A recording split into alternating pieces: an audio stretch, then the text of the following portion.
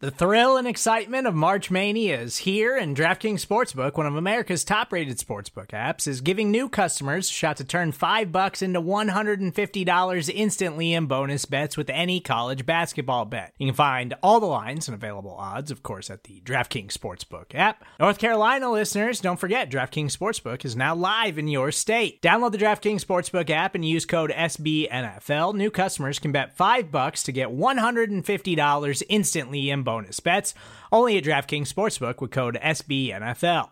The crown is yours. Gambling problem? Call 1-800-GAMBLER, or in West Virginia, visit www.1800gambler.net. In New York, call 877-8-HOPE-NY or text HOPE-NY. In Connecticut, help is available for problem gambling. Call 888-789-7777 or visit ccpg.org.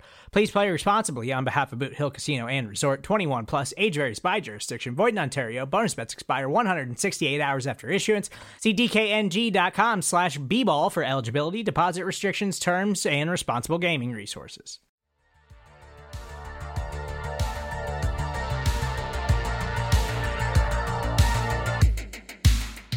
The SB Nation NFL show is on the clock with more 2021 NFL draft coverage coming to you today.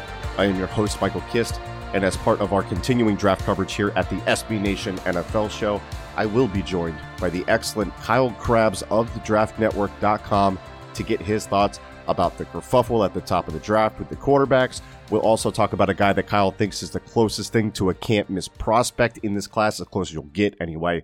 Plus, we'll be going through each level of the offense and defense for prospects that Kyle would consider his guys, his draft crushes that could go on day one or day two of the 2021 NFL Draft. Before we kick into that, a quick reminder to subscribe, rate, and review in Apple Podcasts. If you leave a review with either a question or a comment, one of our hosts here on the network will probably discuss it on one of our shows. So drop a question in there, drop a take in there, or just say you're following instructions. That's your call. It only takes a minute, and it really helps people discover the network, so we appreciate you doing that for us. All right, enough of that. Let's go to my chat with Kyle Krabs from thedraftnetwork.com right now.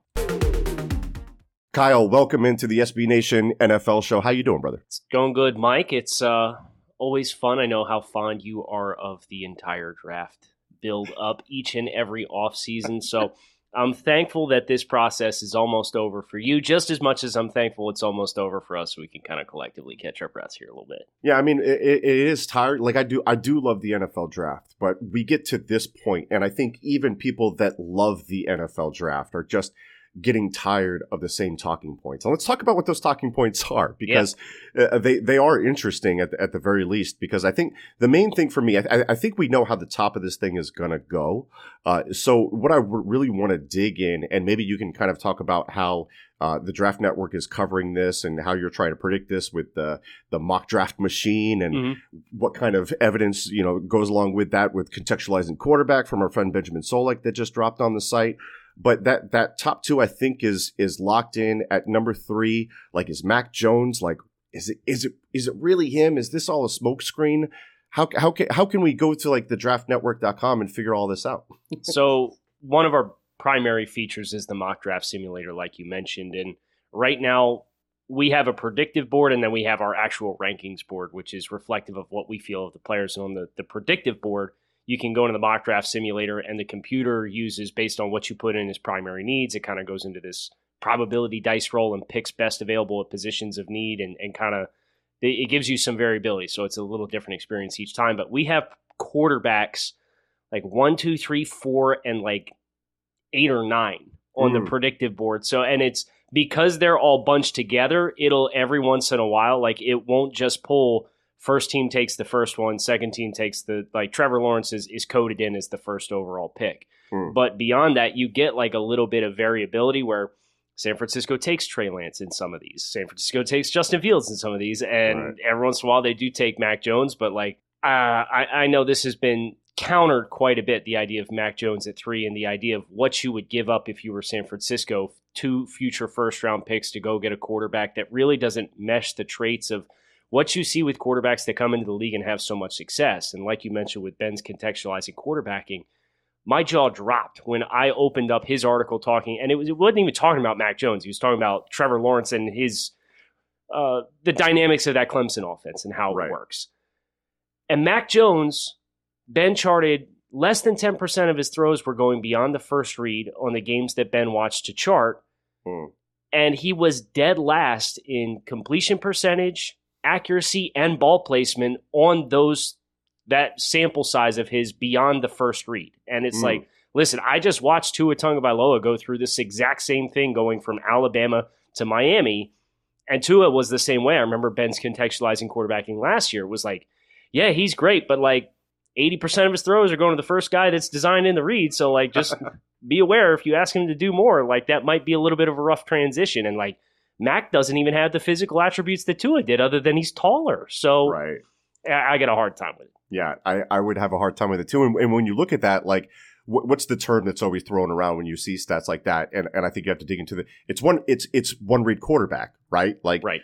The data would suggest that Mac Jones might be a one read quarterback, and you might have some trouble trying to get him to expand on that. But if he goes to a place like San Fran, where things are so well schemed up, like, do you really think it's San Fran? And if it is, do you think it's just a massive mistake, or do you think it's something they can live with? Well, I mean, we've watched Kyle Shanahan get competent production out of the likes of Nick Mullins and CJ Beathard at times. Yeah. So, like, he could probably make it work, but you know, it's you're always going to have that in the back of your mind, like, what else could we have got? And it's like, not even like you had to wait the 2 years to use your 2 first-round assets. Like, if you wanted to go all in and like push your chips on the table and go get some extra players, like, could you have stayed at 12 or moved up to 6 by yourself and get Mac Jones and then use that extra first-round pick to go get another player? Like, that's always going to be in the back of your mind if it is Mac Jones, but my gut tells me that it's not, and for whatever reason, somebody's smoking this out here real hard,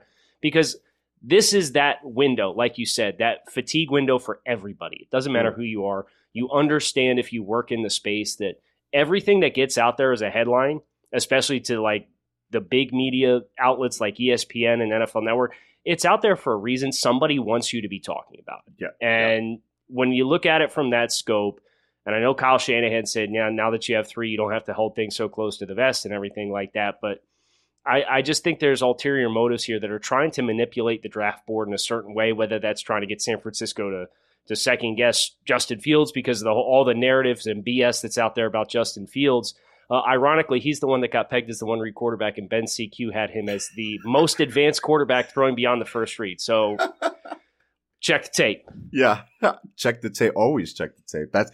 That is fascinating, and I think you're right. And this is going to be like music to the ears of Rob Stats Guerrera, our guy here at the NFL Show, also with Niners Nation, because he's a big Justin Fields guy, and he does not want Mac Jones there. Got good taste.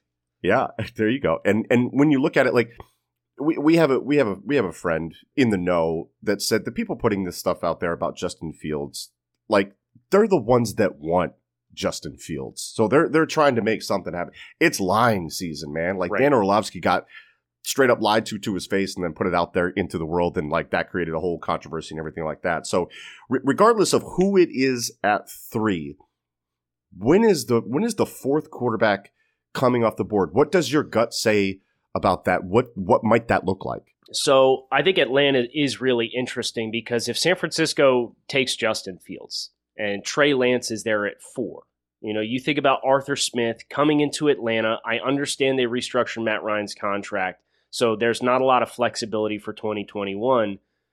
But you're ideally, if you're Atlanta and your head coaching hire goes the way that you think it is, you're not going to be in this position again. And you can trade Matt Ryan next year after June 1st and save, I think, $23 million against the cap. Mm-hmm. So Trey Lance, coming from an FCS program with 17 career starts, back to the defense, play action, passing, bootleg, move him around. That, to me, is the perfect kind of fit for what Arthur Smith did with Ryan Tannehill. And you have the luxury of not having to play an FCS quarterback with 17 career starts in year 1, because you are handcuffed with Matt Ryan. So I look at that fit, and if Trey Lance is there on the board for you, like, I just can't help but think that that would be really tempting. I think it was Chris Mortensen had reported that front office wants to go a quarterback direction potentially, and Arthur Smith thinks Matt Ryan has 2+ years of quarterback play, and maybe he's right. But like, are you really, like, first-time head coach, are you really going to hitch your wagon to 38-year-old Matt Ryan and say, yeah, you know, let's ride. Like, I can get this done. Like, you got your whole career to plan for. And I think the long-term plan for them, especially with how short leash some of these teams are with head coaches. If you can use year one as a redshirt year, and then you have a 2 or 3 year evaluation window, and if you take your time with Trey Lance, I think you can hit a home run with him. I think there's a couple thoughts there that pop in my head. Number one, when a front office interviews a head coach, they want to be on the same page when it comes to the quarterback position. Mm-hmm. So it's interesting that there's a reported conflict there. I'm not necessarily sure that I'm buying that, right? The other part of that is, and maybe this is a galaxy brain take, but like this is like a new world we're living in with this. How comfortable are you with Trey Lance not throwing him into the fire, saying it's okay that you took a year off, it's okay that you're going to sit another year? Like, this guy won't have played actual football, and he did it at a lower level when he did it, and now you're going to come to the NFL? Like, that's got to, like, it's like a shock to the system, right? Well, I guess the devil's advocate for that perspective, and I'm sure from a public and PR perspective, there will be those who had an issue with it, but is the alternative is to take an FCS quarterback who didn't play last year and throw him in as a rookie and just tell him to go sink or swim? Like, so you're damned if you do, you're damned if you don't in that scenario. But, once you reach that highest level, I'm trying to do what I think is going to be best for his long-term development, because all of the tools are there. And you, as a first-year head coach and a first-year GM, you are about as close to the environment that you need or could possibly get in the NFL landscape to have the long-term stability to make a move like that. Okay. I like it. We'll see. It's going to be fascinating with Trey Lance either way. All right. So when we come back, we're going to take a quick break. When we come back, Kyle Krabs of thedraftnetwork.com, at Grinding the Tape on Twitter, is going to go through some of his guys, his favorite guys in the draft. We'll go offense, and then we'll go defense. It's coming up right after this. Support for this show comes from Sylvan Learning. As a parent, you want your child to have every opportunity, but giving them the tools they need to tackle every challenge, that takes a team. Now more than ever, educational support tailored exactly to what your child needs can make all the difference. That's why parents have trusted Sylvan Learning for 45 years as the ultimate teammate in their child's educational journey, instilling in them a love for learning and a passion for reaching the next level. And Sylvan's Insight Assessment can identify gaps in learning and areas that could be of concern for your child. It's a 360-degree view into your child's learning that you can't find anywhere else, and helps ensure that your child didn't miss something in school that might put them at a disadvantage in the future. And right now, it's the best price of the year at $29. Go to sylvan29.com to learn more and get your child's assessment for only $29. That's SYLVAN29.com. And we are back here on the SB Nation NFL show. Michael Kist here with Kyle Krabs of the Draft Network. Kyle, I'm always fascinated about guys that, like, you rank higher than other people, because I part of the reason I got into your work is because you were willing to take risks, right? You weren't part of the group think. You always kind of marched to your own tune with that. So I'm really interested to know, like, who are your guys? So we're going to go through offense, we're going to go through defense, but I think first, outside of quarterback, I want your slam dunk guy, can't miss guy that you 100% believe will be successful, or 99.9% believe will be successful in the NFL. Who is your guy? It's not an off the reservation take here, but it is Kyle Pitts, tight end from Florida. You see the recipe, and you see the success that a guy like Darren Waller has had with the Raiders. And Waller played wide receiver for Georgia Tech, and it took him a little bit once he got to the NFL level. Pitts has been more acclimated to those assignments to play in congestion and in traffic, and I think he played over 60% of his snaps, according to Pro Football Focus's draft guide, with his hand in the dirt in 2020. So it's not like he gets billed as this freak athlete and he's all those things, but he's also well exposed to kind of that rough transition that a lot of college tight ends have, in which you have to learn to play with your hand in the dirt. So I just think the receiving upside with him and the mismatch ability is way too high for him to not materialize into being a viable starting, high caliber starter. I also think he can. I think his blocking is just fine. Like when as an Eagles guy, when I watched Dallas Goedert in college, like his blocking wasn't anything special, but the effort was there, the flexibility throughout the body, like the 1-2 was there. And now he's one of the better blocking tight ends in the NFL. Like I think he could be that, and then I think he can also take 50% of his snaps, whether it be in the slot or at the X or wherever you want to put him. And Waller is a great comp there, and I like that because I'm a big Waller guy.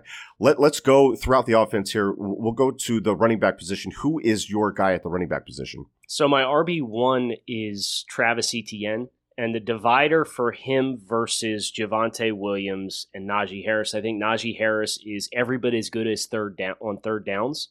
He probably has a little bit better instinctual feel, but for me, it's Etienne, and the explosiveness that he has is a big divider, and being able to create plays and defeating angles. Whereas as Najee and Javonte, they're 4.6 guys. Javonte ran 4.6 something at the pro day, and everybody else is running 4.3. So that tells you like he's a legit 4.6 guy. Yeah. And Najee chose not to run, but you see Najee in the open field, and he doesn't win those foot races when he gets out in the open field, and he's plenty good for chunk plays. But on those long touchdowns that he has, he usually has to hurdle a guy here. He's got to throw a guy into the third row along the way. It's just like it takes a little bit of extra work, whereas Travis is open field. He can create those explosive plays and win foot races. And then you do watch him, even though I think he's not as instinctual reading and feeling out gaps in between the tackles as what Najee Harris is, his contact balance allows him to parlay off of contact really, really well. So Travis Etienne, to me, for what he brings from an explosive play perspective, is my RB1 in this year's class. But if I wanted to give you a guy who's not one of the top 3 consensus guys, I really like Trey Sermon out of Ohio State. I like Trey too. I always felt like his game was a little bit underrated, but like with Etienne, I remember watching guys for the 2018 NFL draft class and coming across Clemson film. And keep in mind, Etienne only had 100 carries, but he had 107 carries, 766 yards, 13 touchdowns. Right. I was like, this guy, you gotta keep track of this guy. So I like that. Let's go to another pass catcher here. You can go wide receiver, you can go tight end. Give me another guy that's maybe not like a Kyle Pitts type slam dunk, but a guy that's your guy in the day 1 to day 2 range. Jalen Waddle's one of my top 5 prospects in this class. Oh. As far as he outproduced Devontae Smith through the first 4 games of the season before he got hurt on the opening kickoff against Tennessee. And then all Alabama did is say, okay, all of those package plays and all of those concepts where Jalen Waddle was the guy designed to get the football, Devontae, we're just going to give it to you now. Like that's how you end up getting a wide receiver who wins the Heisman.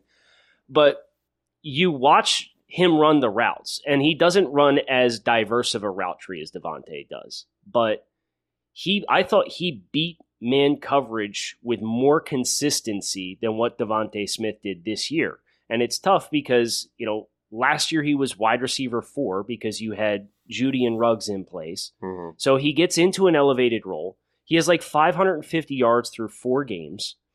His ability to influence zone and create those massive voids when he presses vertical is really eye-opening when you're able to see the entire field of play and see the influence that he has. And then he's really smooth at the top of his breaks, and I thought he did a really nice job in coming open. And there were times where he just wasn't the first guy in the progression.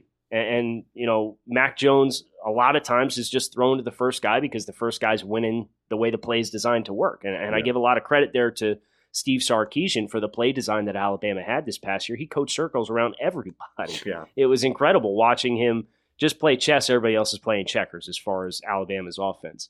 But Waddle, to me, has a more dynamic trait that you can hang your hat on going to the next level as compared to Devontae Smith. I think he's the best Alabama wide receiver. To me, I think he has the biggest impact, maybe not just in the stat sheet, but you're an Eagles guy. You saw Deshaun Jackson in his prime and what he was able to do and the attention that he commands.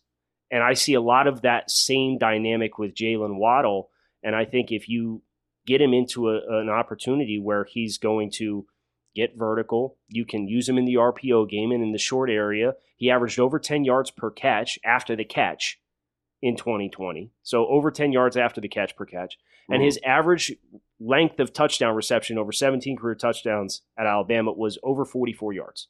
Just explosive plays left and right. So I know that's not a consensus take. I know a lot of people like Jamar Chase as the top wide receiver in the class, but for me, it's Jalen Waddle. Yeah, that yak average might be the best that I've seen in like the past 2 years. I remember Brandon Ayuk was really high. It was like 8.8. You're like, this guy is, really going to bring something after the catch. So that's a good stat there. Let's go to the trenches where games are won and lost. Offensive lineman. Give me one guy that you love day 2, day 1 range. Who is your guy? So he's not my top rated tackle, and I do think he's a tackle, but Tevin Jenkins from Oklahoma State is a riot to watch on tape, and he just beats the tar out of you. The relentlessness that he plays with, and I know he doesn't have great range as a pass protector around the outside, and that's kind of the big question mark on him, and everybody posts that one clip of Ronnie Perkins long-arming him back in the lap of his quarterback, and I get it, but he helped us.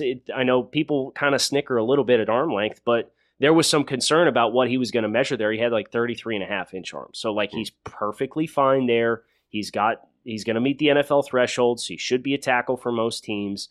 But the impact in the run game that I think he can bring, and then if you don't play a style of offense that relies on a lot of deeper drops and landmarks for your quarterback, if you are more timing based, quick game, I think he's going to be perfectly fine because he has enough reach, he has enough functional athleticism, and I didn't really see him overset and give up the outside too much. Okay. So I think he's pretty safe in that regard if you are going to play more ball out of your hand quick type passing offense. But I love those guys that will take you into the sideline and sit you on the bench. Mm-hmm. And he's one of those guys, much like Landon Dickerson is a guy on the inside. It's very much that same thing. Yeah. And I've been sitting here thinking about Landon Dickerson, and we're starting to now see the push of Dickerson up into first round on like big draft mocks. And I'm kind of curious, he's always been considered because of the medicals. And then he goes out and does cartwheels in the background of Mac Jones' interview. And it's like, it's cool. He looks pretty healthy here. So are we going to see Landon Dickerson maybe sneak into the first round? A team like Pittsburgh who had Pouncey retire or something like that. Green Bay lost Corey Linsley in free agency. So a couple different interesting options there that I think Dickerson might be a surprise who sneaks into the first round. I love both of those guys for the exact reasons that you laid out. Just even past an evaluation standpoint, I would rather watch their film than a lot of other linemen in this class for sure. Let's switch sides to the defense. Let's keep it in the trenches, though. Give me a defensive lineman that you are pounding the table for. Jalen Phillips is the best defensive player in this class. You're the second person to come on this feed and tell me this. John Ledyard told me it. Now you're telling me. So this edge rusher class, I don't love it, but Jalen is the guy? If you're comfortable with his medical situation and the dynamics of him leaving UCLA, just from an on-the-field perspective, he has the best tape of anybody in the class defensively. Okay. And he, as a pass rusher, you don't see a lot of guys at 260. I think he weighed in at 261 at the pro day, who have the body disassociation between their upper and lower halves to ask each half of my body to do something completely different and still stay on my rush track, right, and not drift or not give up too much of my body to a tackle. And that ability combined with the explosiveness that he has, the power in his hands that he has. I know there was a wrist procedure that he had. He had a couple bones taken out of his wrist, I believe, but those hands look pretty good to me on tape in 2020 with the Miami Hurricanes. And once he really got his feet, he flashed early in the season, and then you got to the back half of the season and he's finishing the reps. And it's okay, he's really kind of back and comfortable, and former 5-star recruit, one of the top prospects or top recruits in the country when he was at the prep level. So, it shouldn't be a surprise, but he's been off the beaten path to get to where we're at. But his tape is phenomenal. So if you're New York Giants, y'all got to get some guys on the outside. You can't just have 6 defensive tackles. Jalen Phillips at 11, depending on how the board falls, I would love for that specific team. And if you're anywhere in the teams, as long as you're comfortable with the medicals, Jalen Phillips would be the way I would go. It's a pretty terrible interior defensive lineman class. I feel like Edelman's going to find a way, though. Safe. Let's go to the second level. Let's go to linebackers. Who do you like flying around there? Who's the modern linebacker that you're pounding the table for there? I'm actually, I don't know if this is a hot take or not, but Baron Browning from Ohio State is somebody who the way we handled evaluations at TDN is we had a number of scouts and we split the country into regions for the summer and the fall. So I was responsible for watching the Big Ten. And at the end of the regular season, like the Michigan State game, Northwestern, like I'm getting ready to start doing final evals. And I start writing Baron Browning. And then I'm like, no, you know what? I think I'm going to wait. And then if you watch just the Clemson game and just the Alabama game, it was teach tape coverage linebacker zone or cover 3 drops. And he has the ability at 245 pounds, and he did this quite a bit, to rush off the edge, whether that's, in pressure situations where you go double mug and you got linebackers walked up in both gaps and he's walked up and you got running press coverage and come screaming in off the edge, or he can play out on the hash and kind of delay and come off the B level of the defense as well. And he's so explosive that he can get there from the second level if you force the quarterback to hold beyond his first read. So Browning, I think he's an interesting evaluation because he was recruited by Fickell to come to Ohio State to be an outside linebacker. And like 2 months after he committed, Fickell left for Cincinnati. And then he plays inside linebacker for the vast majority of his career at Ohio State. And you're watching him and you can tell, like, there's too much information for him to process. Like, it's not fast for him. Everything's happening slow. And I appreciate slow till you know as much as anybody on the second level, but like, you got to be able to see it and go get it at times. And him on the inside was a disservice to his skills. They moved him back to outside linebacker for the 2020 season. And you could see it was a much more natural spot for him. So coverage, he's phenomenal. Third down value as both coverage and a pressure player, great. I don't want to necessarily put him on the front side and ask him to jam tight ends and work in traffic. So he might be a will linebacker as far as early downs and a guy who plays in space a little bit more. But he has the range to chase it down. He's a guy that I would pound the table for. If you're in the early second round, you need coverage linebacker, I would take him over all these other options. Love it. Okay. Last one. Let's go to the secondary. Give me a cornerback or safety that you really love. Why is it J.C. Horn? Because that's who I want the Eagles to pick. But no, seriously, who is your guy? I'm not going to give you J.C. Horn. I'm sorry. I'm going to give you Trevon Moehrig, the safety from TCU. Okay, I'll take that. He has really good trigger skills when he's over the middle of the field and he plays high post safety and single high. And TCU's defense is a lot of fun because of how Gary Patterson has structured that defense, where they have almost 3 separate calls. They have a box call, they have a strength call in coverage, and then they have a backside call. So they're reading on the front side, and the backside's kind of locked. And Moehrig, as the post safety, he's playing on the read side more often than not. He's playing to the offensive strength. A lot of times it was to the field. There's more grass to cover. And anything that works over the middle of the field, whether it's a special route or if they try and high-low him, when he sees the ball in the air and he decides to attack, he must have missed by 2 inches, like an extra 5 interceptions, just driving on stuff, whether the receiver just luckily managed to sloppily get their body in the way, or the receiver works back to the ball enough to prevent Moehrig from undercutting the throw. I think, and single high safeties are always romanticized because the ones that could do it at a high level are pretty few and far between, right? But I think Moehrig has the instincts and the short area quickness to be able to be effective in the middle of the field. And I think he has enough range and long speed that he can work outside the hashes to either side if you ask him to do that at the pro level. So just for the positional value that I think he has, and I know that this year's safety class is much more friendly for hybrid safeties, the guys who can roll down into the nickel, can play 2 high safety, can maybe get on the second level as a linebacker type if you need him to. On third downs if they spread you out and you're defending 11 personnel or whatever. But he's a guy who can play the high post, and because of that and because of how good I thought his tape was, he's a guy that I'd be ready to pound the table for. Sounds like a guy that's always around the ball, ready to make a play. I like those types of guys. Kyle, thank you so much for joining us here on the SB Nation NFL show and going through your guys and some of the different quarterback situations around the league. For the gentle listeners, let them know where they can find you, where they can find your work. Anything else you want to plug away, man? This is your time.